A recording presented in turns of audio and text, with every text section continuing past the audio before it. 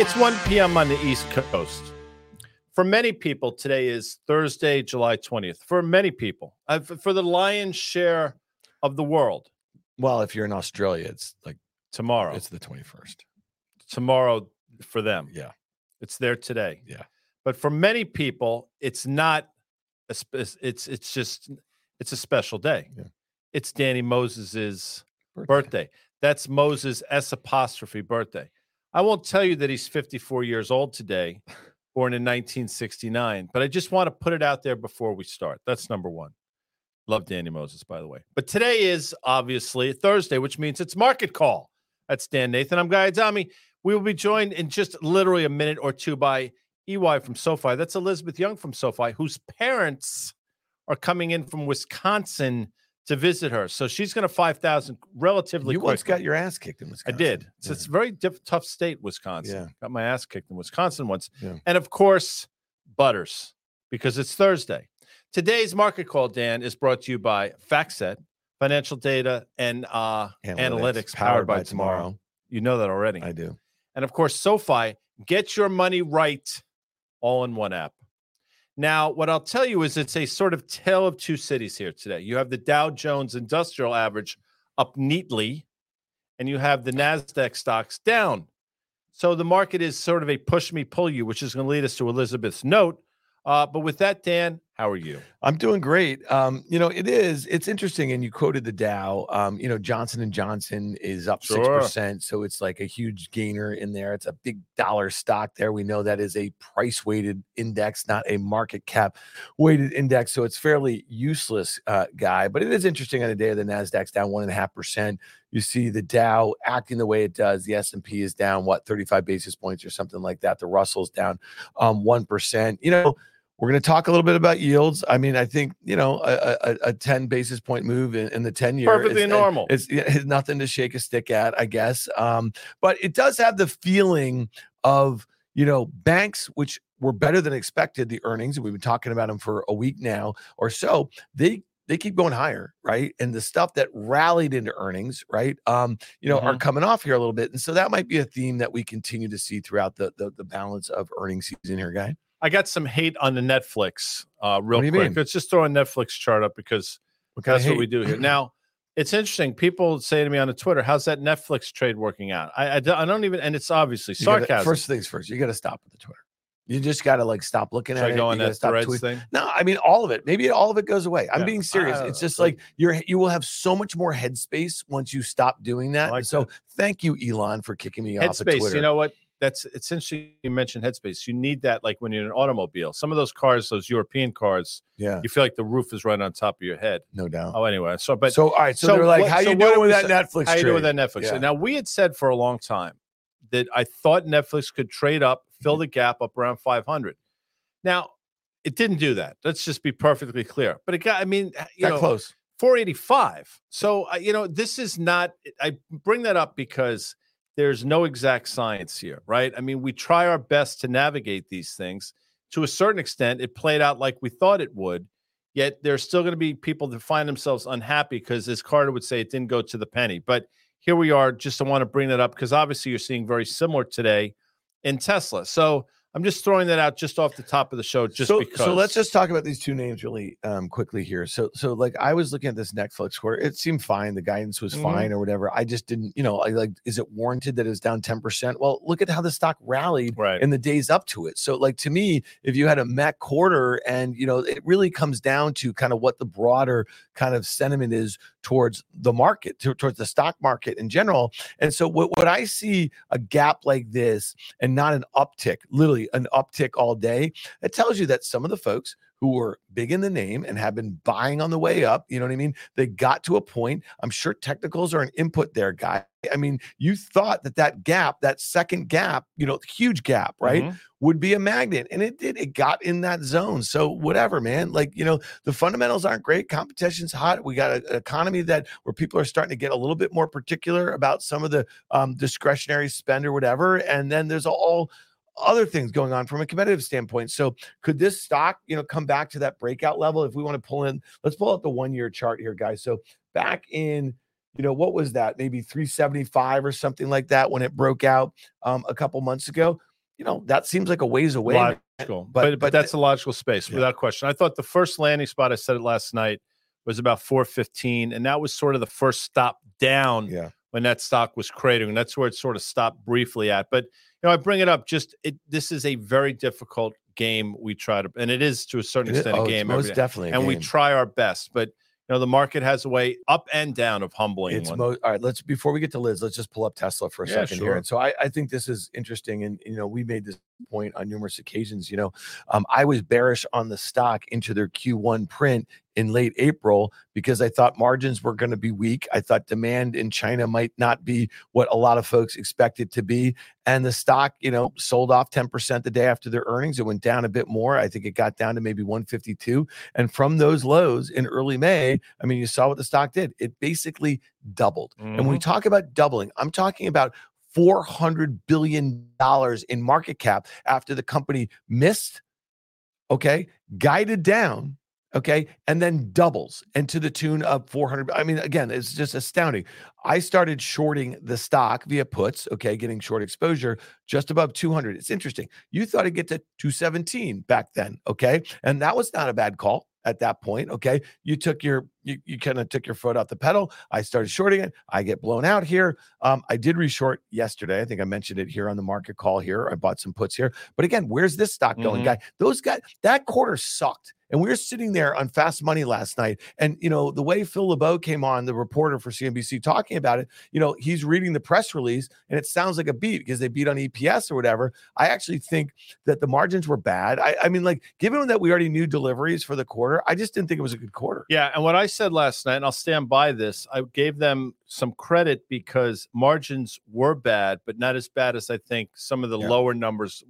And it suggested that they can lower prices, but it's being offset by some of the efficiencies that they seemingly have. Supply chains, some of their technology nodes. We'll see. I mean, that's the bull bear case. And I have no idea one way or another. I tend to think the way you think, but there's an economies of scale thing, which is the bull case. The bear case is just too expensive. That's a fact for a manufacturing company that's operating in a very efficient manner. And I guess you could make the analogy is that until Apple started making the iPhone, very few of Nokia and Motorola and Samsung, there was not a lot of profit in the hardware business, in the smartphone sort of space or the cell phone sort of space. Apple literally has like 80% of the gross profit that exists in the smartphone space, which is because of a whole host of the things that you just made the case for with Tesla. And I do believe that that will be a pillar of the bull case. If this thing ends up being a $3 trillion market cap company, which many people think will be at some point. And let me say, you could have said the same thing about Apple 10 years ago, that it's never going to be $1 trillion and it's never going to be $3 trillion. So I am cognizant of that. I just think in the here and now, the fundamentals are not improving and the stock should not be at where it is. I agree. Before we bring Elizabeth in, I thought this was the most important story of the day. It's seemingly being glossed over. Maybe that's one of the reasons the NASDAQ is lower. I don't know. But Taiwan Semi, it's not about the stock, although we're going to pull up a chart right now just to take a look at it because it's still in a pretty significant uptrend. But it's the commentary around AI which really caught me. And, we could put it in the show notes or we can read it right now. But effectively, the CEO is saying, yeah, obviously AI is the thing. I'm paraphrasing. We see the demand, but not nearly commensurate with some of the moves that we're seeing. And so to a certain extent, I think he's calling bullshit on the whole thing. Not that it's not coming, not that it's not important. I think more in terms of the euphoria around some of these names. Well, I think the euphoria baked itself into a whole host of other names. We know that there's just a small amount of chip makers right now that have the ability to make these advanced graphic chips that are such in demand, right, for all of these generative AI systems that go into the supercomputers, that go into the data centers. They're going to power all this sort of stuff. So, I mean, at the end of the day, I mean, we made this point now in the last 2 months, NVIDIA has gained hundreds of billions of dollars of market cap on a $4 billion revenue beat to this quarter's guidance that they get. I mean, so when you think about that, does that make any sense? And, Taiwan Semi is also talking about weakness in other end markets, that we know was prevalent, before this AI thing. And we know that China's weak. I mean, we know the data in China is weak. So I think that's reflective of that. So it'll be interesting to see when we get to NVIDIA's earnings next month. Okay. This is going to be, stay tuned, sports fans. because if they just come in line with the guidance that they gave and they are not able to guide up, I mean, this stock could be down like 20% like that. We've seen it before. Yeah. I think it was November of 2018, if I'm not mistaken, where NVIDIA traded down on their earnings print about 18%. So to think it doesn't happen, it's happened before. Yeah. So to suggest it can't happen again, I think it's folly. Should we do it or let's do it? This is literally one of your most favorite 100% times of the week. Hundo. Yeah. Well, because I dig her. I mean, am I allowed to say that? Yeah, in a I just creepy way, did. Sure. Without further ado, that's a French word. Elizabeth Young, that's profile, will be joining us. By the way, he was just eating like a premium package of like mixed nuts, like walnuts and cashews, I would imagine. Yeah, pistachios, Brazil nuts, it's roasted and salted. Yes. Pistachios are big in Sicily. I didn't know that until I was in Sicily. They put pistachios on everything. They put that shit on everything. You're it's like Sicilian? that. Huh? You're Sicilian? Half. Hey, Liz. How you doing? Hey, guys. Elizabeth. You're also probably like a super fruit eater too, I would suspect, right? Oh, yeah. Blueberries are my favorite. Blueberries are important. The acai. You need the bright colors. You need like jewel-toned fruit. That's what you should eat. All right, Liz, help us make some sense out of what we're seeing. I'm looking at my main fact set screen. I think a lot of our viewers know that I have, all the symbols by sector, right, and everything like that. And I'm looking at what feels like the first real down day as far as tech and some of the most kind of loved stories. But then if you're over to look at like the banks, look pretty good. Some of the big retailers, the big box, okay. Some of the oil stocks trading okay. Some industrials are trading okay. So I don't know. Like, what do you make of the price action here, and what do you think it would take to cause like a sustained sort of sell off? Because we just had the Dow made was green 8 days in a row or something. Like we've had a lot of steady gains in a row here. It feels like just like the Yankees are about to like kind of snap a little bit of a streak guy where they lost 9 of the last 11. Maybe the stock market is gonna break the streak of these gains, these updates. Maybe. Well, yeah, this would be, I think, day number 9 of a Dow gain. I think I sent you guys that comedy skit. It was a couple of weeks ago. This guy doing stand-up where he's like, do you know that they turn the stock market off every day and then they turn it back on every morning? And everybody's out there like, it's too high. It's going to crash. We're in a bubble. Then leave it off. So anyway, at some point, someday when we turn it back on, it might crash.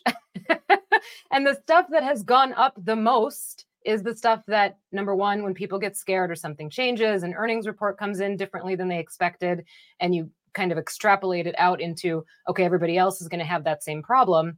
You look at your portfolio, and some of this is common sense. Some of this is what portfolio managers are forced into.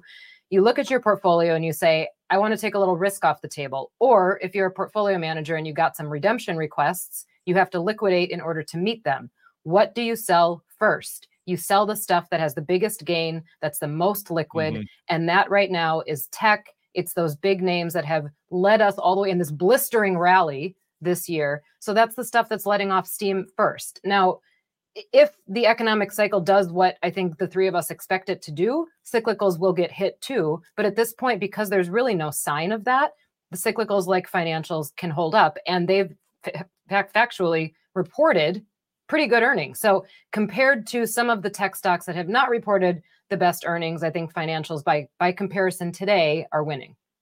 Let's look at your note. Apparently, this must be an AI thing as well, because it tells you how long it would take you to read this note. And it says reading time, 7 minutes. I don't know. I mean, I don't know how they ascertain that.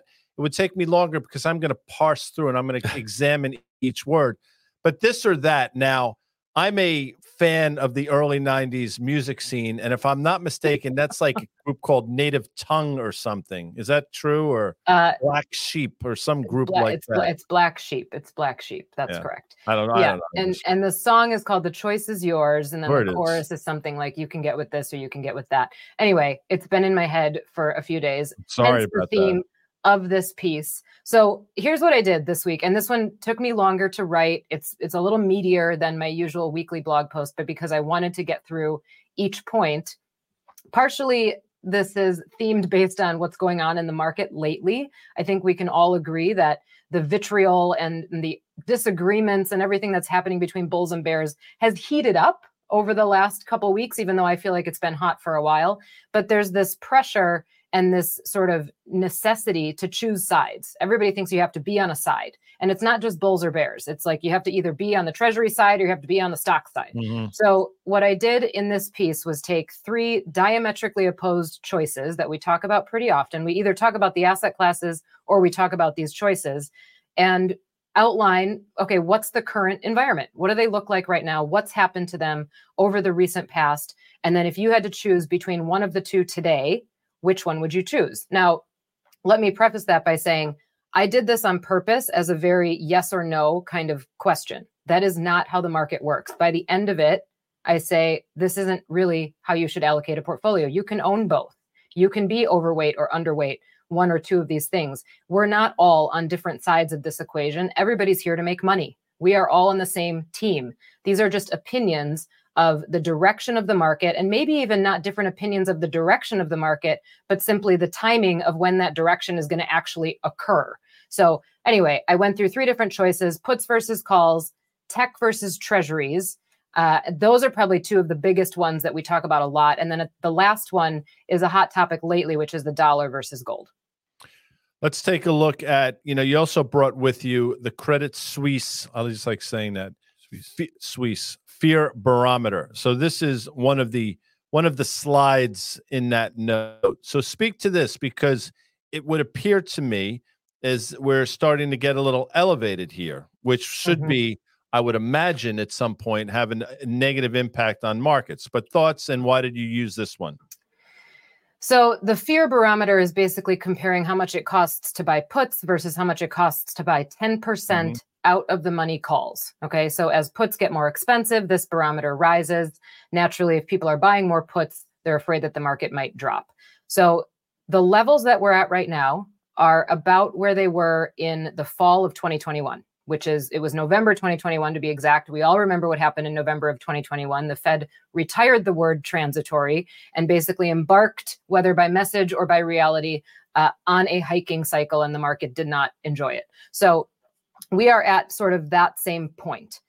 That doesn't necessarily mean that this is a peak in the market, but there are a couple indicators that look similar to this. So if you look at puts and calls, this is one of those things where you say, okay, if I'm just making a decision based on valuations, puts are expensive, calls are cheap. But maybe puts are expensive for a reason. And you don't necessarily, and Dan knows this better than anybody, you don't trade options just based on valuations. You trade them based on what you're trying to hedge in your portfolio. And right now, given where the market is, I would choose puts over calls.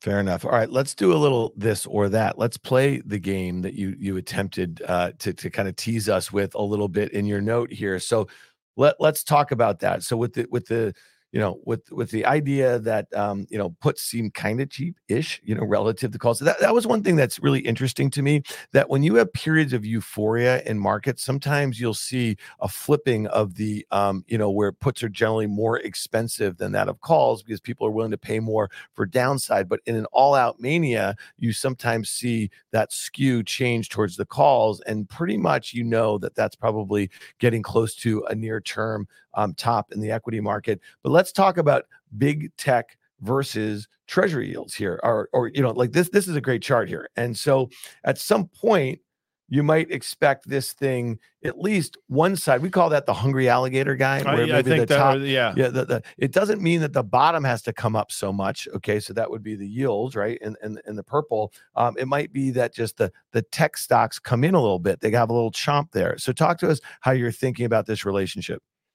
Yeah, so this one is much like puts and calls. It's like if you're bullish on the equity market and you think that tech is what's going to lead us out of this and that we can go to the moon or whatever you think, then you're the one that is watching that upward momentum in tech and saying, this is a new bull market. We can continue rising from here. And you know what? We can continue rising from here because there is no upside cap on how far stocks can go. The other line, the darker line, is the 10-year treasury yield inverted. And I did that because you have to remember, obviously, we know yields go up. That means prices go down. So this really shows basically what the prices would have done of the 10-year treasury. At some point, if you're looking at charts like this, and we did this over a 5-year period, a little more than 5 years, just to say, okay, where are we in comparison to the last 5 years? Not just comparison to this hiking cycle, but the last 5 years. So we're going over a year before the pandemic, right? So if I'm looking at tech stocks from here, just simple looking at it in a picture, tech stocks look a little toppy, right? They're right around where they were in the beginning of 2022. That's when the entire market topped. And the 10-year treasury looks a little bottomy. So if I had to put money to work, it seems like the bottomy one is the one I would choose. So in this trade, I would choose the 10-year. The bottomy one. Well, and I look at this and I say there's clearly a decoupling going on that we haven't seen in quite some time. And to your point, you just said it, how does this sort of correct itself or rectify itself? Chances are that obviously yields start to come back a bit the other way and the market starts to sell off a bit. But I think more likely is you get this precipitous drop in the NASDAQ. And I think that's how it sort of straightens itself out. Now, that's what I've thought for a while. I would have said that months ago. I did say that months ago. But yet with each passing day, Elizabeth, this chasm continues to grow. Yeah, I would just so Liz, I want to get your take on this. So next week, and this is really speaks to what's going on in the NASDAQ. I mean, on the 25th, okay, this is the day before the Fed meeting, we're gonna have Google and Microsoft report earnings. Okay, and why is this important? Well, these two companies are obviously at the eye of this sort of AI storm, right? That got going earlier this year or so. And then you think, Amazon's got a little bit of that pixie dust. We don't even need to talk about NVIDIA because that's going to be a ways out. Apple, we saw the headline yesterday. Once we start getting these huge platform companies reporting, and if their guidance, okay, is not able to include some of the exciting things that a lot of investors are pricing in at the moment, this could be a sustained sell-off. This could be the start of it. And not because they put up bad quarters. It's just that the stocks have run, the valuations have widened in anticipation of something that's probably going to take, and we've been saying this now for a while, more than weeks or months. It's likely quarters. So I'm just curious, do you think from a sentiment standpoint that what we're seeing today as far as semis and Taiwan Semi, Tesla and Netflix, and I think we could all agree, there were no disasters there. There were no bombs that came out. There were no big guide downs, that sort of thing. Is this something that has the potential, in your opinion, to get some legs? And it doesn't mean that the broad market, look at today, and we started off talking about this, maybe there's more rotations into other areas as money comes out of there. Doesn't mean the broad market has to just collapse. Right. I mean, the other parts of the market would have to really pick up the slack, but a couple of things. So the valuations and the, like I said before, the blistering rally that we've seen in the NASDAQ 100 this year, we know that the market always leads basically everything else, right? The market leads the fundamentals, the market leads the economy, all of these things. This earnings season, then, if CEOs are going to come out and guide for the next 12 months, that includes the first half of 2024, their guidance is going to have to justify this rally. It's going to have to justify the valuations that these stocks are at, which so far it hasn't really. Now, there's a lot more to go. Who knows how the rest of it turns out? But guidance has to justify that. And I don't think that's happened yet. One of the things that we've talked about with the AI rally and the optimism is that when you buy a stock and you're trying to value it, no matter what the metric is that you're using, price to book, price to earnings, I don't care, price to sales, doesn't matter. You're typically doing it on a forward 12-month basis. If you bought a stock based on AI enthusiasm and that company's ability to take part or be a leader because of AI, they're not going to execute on that in the next 12 months, most likely. We're not going to find out who was the leader in the next 12 months. This is a theme that probably takes a few years to really develop and for us to find out who did it right, who did it wrong, what parts of it lived and what parts of it died. And when you have a new theme that enters that's innovative, which it's great to be excited about it, but any theme, any new asset class, any theme that drives stocks goes through at least a little bit of a boom and bust cycle before it settles on the right price for whatever that optimism is. So I think the steam coming out of the sails, or however, the wind coming out of the sails for that AI enthusiasm is normal. And if the CEOs don't justify the current valuations with their guidance, some more wind coming out is normal there too. All right, I want to save the bit on the dollar because I want to get to John Butters here. Okay, so John Butters is the senior earnings insight analyst over there at FactSet. We get a preview of his earnings insight blog that drops every Friday. We get to look at it on Thursday and talk about it on Market Call here. And so this is interesting. I think this is totally in your wheelhouse, Liz, what Butters is looking at here. We're kind of a week or two into earnings here, and he's talking about net profit margins for the S&P 500. So in Q1 of 2023, they were 11.1%. This net profit margin is below the year ago net profit margin of 12.2 and below the 5-year average of 11.4. If 11.1 is the actual net profit margin for the quarter, it will mark the 6th straight quarter of year-over-year declines in profit margins. It will also mark the lowest net profit margin since Q4 2020. Analysts expect net profit margins for Q3 2023 and Q4 of 2023 to improve to 11.7 and 11.7, I guess, respectively. Yeah. There you go. Talk to me about this and how important this is for an S&P 500, where we know that, and John has shown us this in his work, we're trading at nearly 19 times forward, okay, which is above the 5 and 10-year averages pretty healthily. How important is this piece of data that Butters is tracking right here as you think about Q2 earnings and Q3 guidance, Liz? I think it's incredibly important, but it's not at a pivotal point yet, because we came from such an elevated level. Just looking at that chart, you can tell that we came from an elevated level. So there was room for margins to contract before they actually caused a problem or before investors had to trade because of them. We've talked about this before too.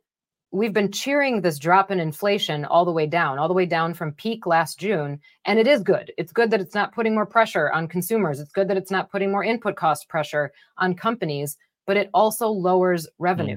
And as revenue falls, margins are going to fall. So there was maybe some math error in the idea that margins were going to stay fat forever and inflation was going to come down and consumers were going to keep spending.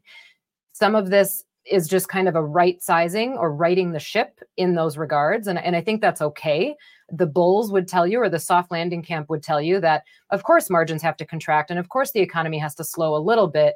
They're just hopeful that margins don't contract too much below where they were in a normal environment and that the economy doesn't contract to a point where we're in a deeper recession. It's all still possible, frankly, but I think margins will continue to come down as the quarters roll on. Yeah, I agree with that. And that's the flip side. You know, everybody's, to your point, championing and excited that inflation's going down, which they should be. But the perversity of that is margins are going to be impacted by that as well. It's just, that's what's happened historically. And I think to your other point, margins were clearly elevated, which was a great thing for companies. And even at these current levels, it's not like they're getting crushed, but there's also probably further room on the downside for them to go. And, you know, that's part of the bear thesis. That's something that I've thought for a while. You got a 5,000 because you got some guests joining you. No. Yes? Yep, I sure do. No, when I say something like that, it's not just I sure do. What I'm asking you for, I'm setting you up so you could tell the audience who is coming out to see you. My parents are coming out, and I think they're standing outside right now. I heard the car pull up, but they haven't come in the door yet. All right, Liz, we appreciate you taking the time to join us on the cat should have let him in. Itty bitty. Moose out front should have told you. Sorry. All right, Liz, thank you so much. We appreciate it. We'll see you on Monday on the Tape podcast. So, yeah, I dig Elizabeth. No, I do. You started the segment by saying you dig her. You ended by saying she's great.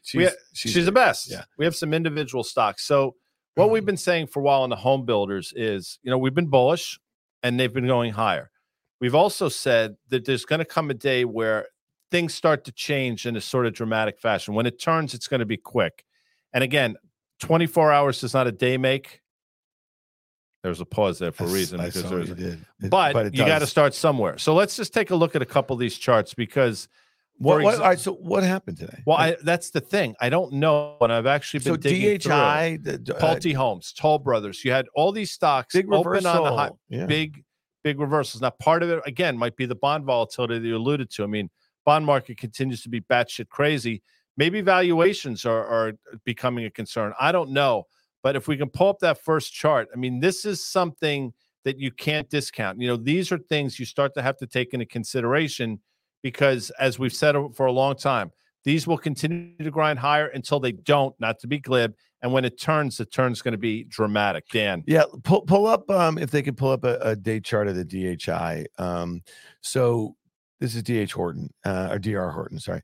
And the guidance looks fine-ish, there was actually a guide up. I mean, so I think the stock was trading higher, but then I guess the orders for the third quarter were less than expected, and you had that sort of reversal. And again, this is not like, if maybe they can pull up a 2-day chart here and show what's going on here, but big reversal, okay, to gap up like that and then close or turn around. But let's pull up the Lennar and the Toll Brothers now, and Pulte Homes. Yeah. They're all very similar. Yeah. So there's clearly something. And again, part of this, part of the market rally, it's not built on home builders, but this has been obviously a feather in the cap of bulls saying, well, I know what you're talking about, G Swizz, because these home builders are off to the races. Yes, they have been. But again, when things reverse like this, you have to take notice. It doesn't happen often, but it's happening today. All right. So earlier in the week, we were also talking about a group that looked like it was ready to break out and continue to move off of what I think Carter would call a bearish to bullish sort of reversal. This was the regional banks, the KRE. Obviously, this has been an area that has been heavily scrutinized now for months, as we saw some of the components of this fine index literally go to zero, right? And then we had others that were just, getting absolutely shellacked for a whole host of reasons that maybe didn't have much to do with the things that took down some of their peers. And, Schwab earlier this week, we talked about that move, not that it's a regional bank by any means, but it had some of the issues, at least perceived issues that some of the banks that failed had that huge move. All right, so let's look at this. Zion.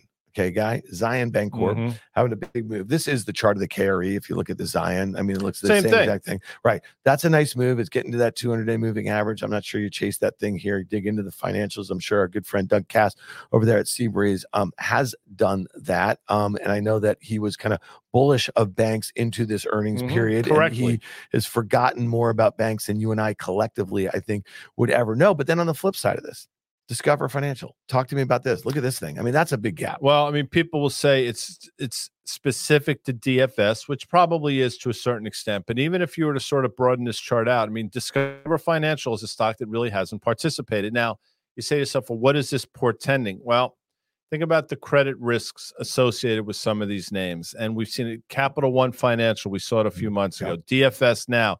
And again, people want to sort of discount this. I understand the want to do that.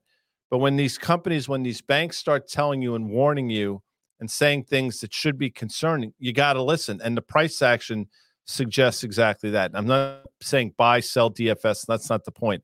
The point is you got to look at these things and take note. Not everybody is JP Morgan. Well, and you made this point, I think, on Fast Money earlier in the week, when you have Brian Moynihan or Jamie Dimon talking about, talking about a consumer, it's kind of a different consumer than Capital One. It's a different consumer than Discovery, that sort of thing. So I think it's important that these could be leading indicators, 100%. Not lagging indicators, and we had Sheila Bair on the show that night. Former chair of the FDIC. Smart woman. Yeah. I mean, I teed her up with that question about Brian Moynihan. I don't think he's ever seen a quarter where he didn't think the consumer was fine, which is true. Probably saw one or two back in 08. But it probably, I don't, my sense is he didn't say it. Yeah. What do you think, Sheila? And she's like, well, I'm paraphrasing again. I'm not really sure what he's looking at, but credit card debt is blah, blah, blah. And she talked about maybe the consumer is not as strong as some of these bank CEOs suggest. Well, she brought up a lot of the stuff that you talked about. Savings rate going down, consumer credit going up, and that sort of thing. And again, those aren't getting better right now. So I got you. I'm with you, guys. Dog. You were about to say dog. Well, maybe. I don't know. Let's look at yields for a second here, because we said the 10 years up 10 basis points. And I'm not sure this chart that we have right here kind of shows that. We've been talking about, like you see that 200-day moving average, that we're kind of at the midpoint of this range or so. Carter would call this a pair of twos. It'd be interesting to see, though, if it gets back up, because it's kind of equidistant, maybe 3.5 to the downside. Yeah. And, 4, what is that? 410-ish or 405 or something to the upside. It'll be interesting to see how it acts. It could continue just to grind in this range. And what I've said for a while is, as much as I would love to be able to explain what's going on, and we try our best, but if the bond market doesn't know, vis-a-vis the moves that we talk about seemingly on a daily basis, how is anybody else supposed to interpret it? So again, the U.S. bond market should be the most liquid security, at whatever you want to call it, in the history of mankind. Legit, when you're talking about the biggest economy ever.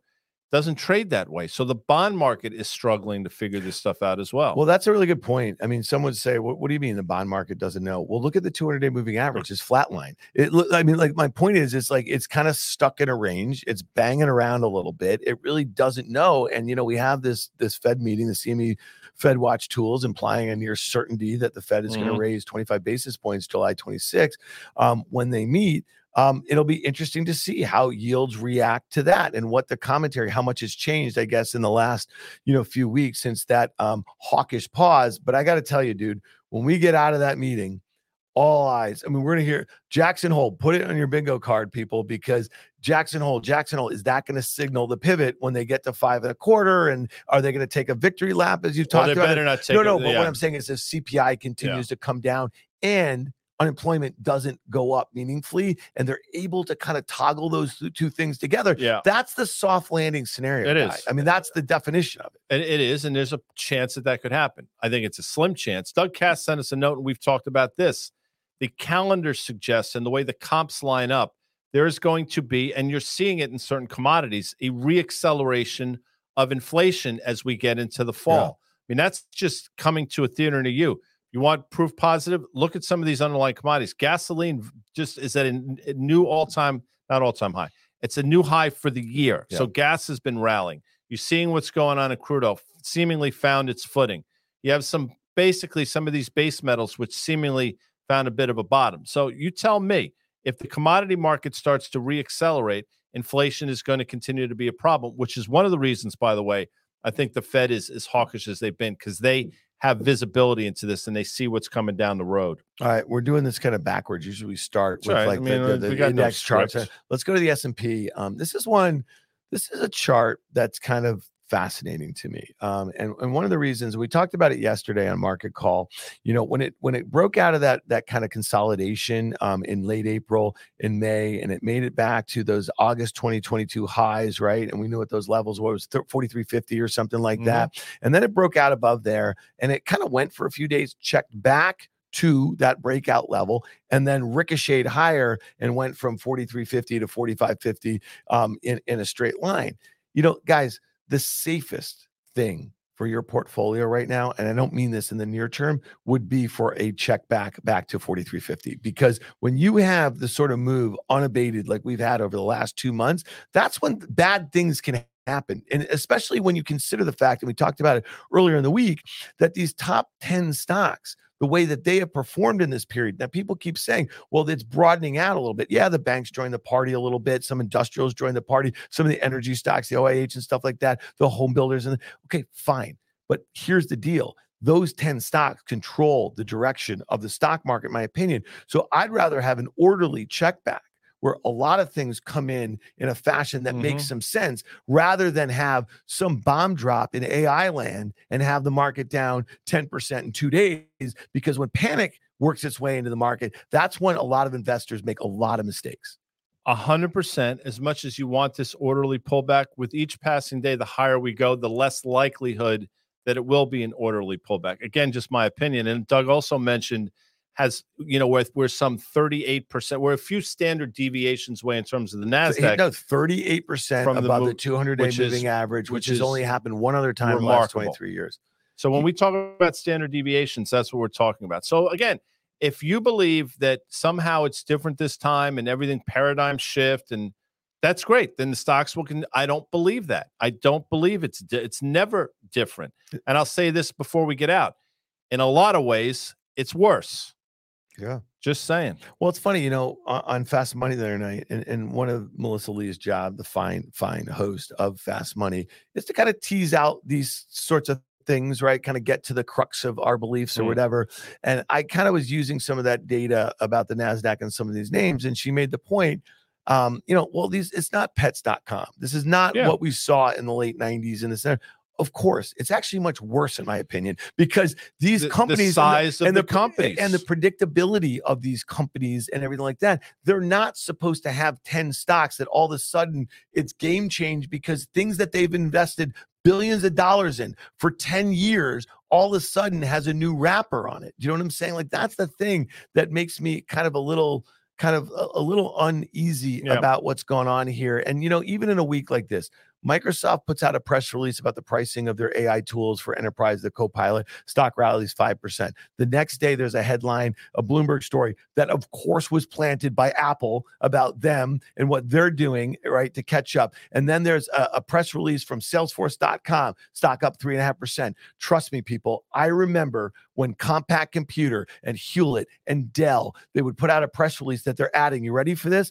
A Yahoo button to their freaking keyboard, and the stock would rally 10%. Do you remember that? Like that happened. I do. Go Google it, people. Google it, okay? Those sorts of press releases caused huge rallies in the stocks, and these were not trillion-dollar stocks back then, okay? So there's my rant. That's it. Well, no, it's a justifiable one. There's a maybe. There's a gamification going on, but I think that might be it. If we run a little late. Yeah, here. well, we are getting ready. We're gonna rest our voices a little bit here. Yeah, we're gonna rest. Danny our voices. Moses is here, by Danny Moses is his here birthday. on his birthday. Can everybody just type, just for, because Danny might be looking at it. If Yeah. you could just type in the comment section, "Happy birthday to Danny." I mean, if you want to say something mean, you can do that. So as well. So people can't see this right now. No, they can't. He's flipping. He's flipping me the no, bird. he's waving to you. No, he's not. So waving you to and me. I have the benefit twice a He's week. flipping me the bird. We get to sit down and podcast with one of our favorite strategists. That would be EY from SoFi Elizabeth that Young. you guys just saw here.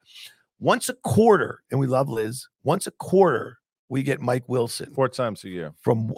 from Morgan Stanley to Cool. come to our studio, sit down with Danny, myself, and you, Yeah. and just bullshit about the market. Well, that's what we're going to do. About it. And we're going to do that. we're going to have a great conversation. I'm just telling you right now. Yeah. I'm looking forward to it. I actually have the title of the show in my head. I'm not going to divulge No, it. you're gonna have 'cause to. that's You're what gonna, I do. you're gonna have to go You're to gonna your have to do it- favorite podcast store. Yeah, I have a favorite. You're gonna have to subscribe to our podcast. You're gonna have to smash the like Smash button, the shit out of the like button. and then you're gonna have to listen to it. Here's the other thing: if you want, you could bug the heck out of Amanda at riskreversal.com. do that, please. I'm If you begging. have a bunch of questions, put them in. We'll Yeah. ask Mike some questions. Yeah. Okay. All right. I mean, is that it? Yeah. I want to thank the audience always for being seriously. I do appreciate it. Time is valuable. We appreciate We appreciate. I meant we. Yeah. We appreciate it. the We royal do. we. I want to thank our sponsors, FactSet, financial data and analytics powered by Tomorrow. SoFi, Dan, get your money right. What? All in one app. All in one app. Bitch. I just had to do that because I just love doing that. I want to thank Butters. I mean, it ain't margarine. It's Butters. Yeah. I just so He's the freaking man. good. And of course, the people that make it happen behind the scenes. Amanda, Stephen Rafis, Millie, getting shit done. Jacob, who flew from North Carolina last week because Stephen was sick. Stephen had to go home. Jacob came up here to set up the pod situation because if they allowed me to do it, would have been an unmitigated disaster. Fair enough. Think about that. Yeah. That's somebody he ain't mailing that shit in. He ain't wearing brown. Not at all. He's doing it. All right. And that's it. I And think that's we've it for done today. Yeah. So with that, there's afternoon baseball at Shea for you Met fans, the winner of a couple straight. You're all excited. Oh, Verlander's pitching better. You know what? Take a At friggin' 40 years old, he pitched pretty well Relax, last people. night. Okay. That's great. You know, sometimes you capture lightning in a bottle. I mean, even Danny Moses can get out on a golf course. You ran every a once in a full while. Ironman at 49 years old. Was I that old? I Yeah. was 49. 10 years ago. That's the craziest thing. Thinking about doing another one. Don't. We need you here, buddy. That's It might- what do they call that? Key man risk. So you guys let us know on Jacob the is the threads. future. Look at this. Look at this guy. Jacob is the future. Demo is a Braves fan. Look at that. Okay, we're having fun with you guys. That's it. All right, we got to go. See you later. See ya. Bye. Thanks. Bye.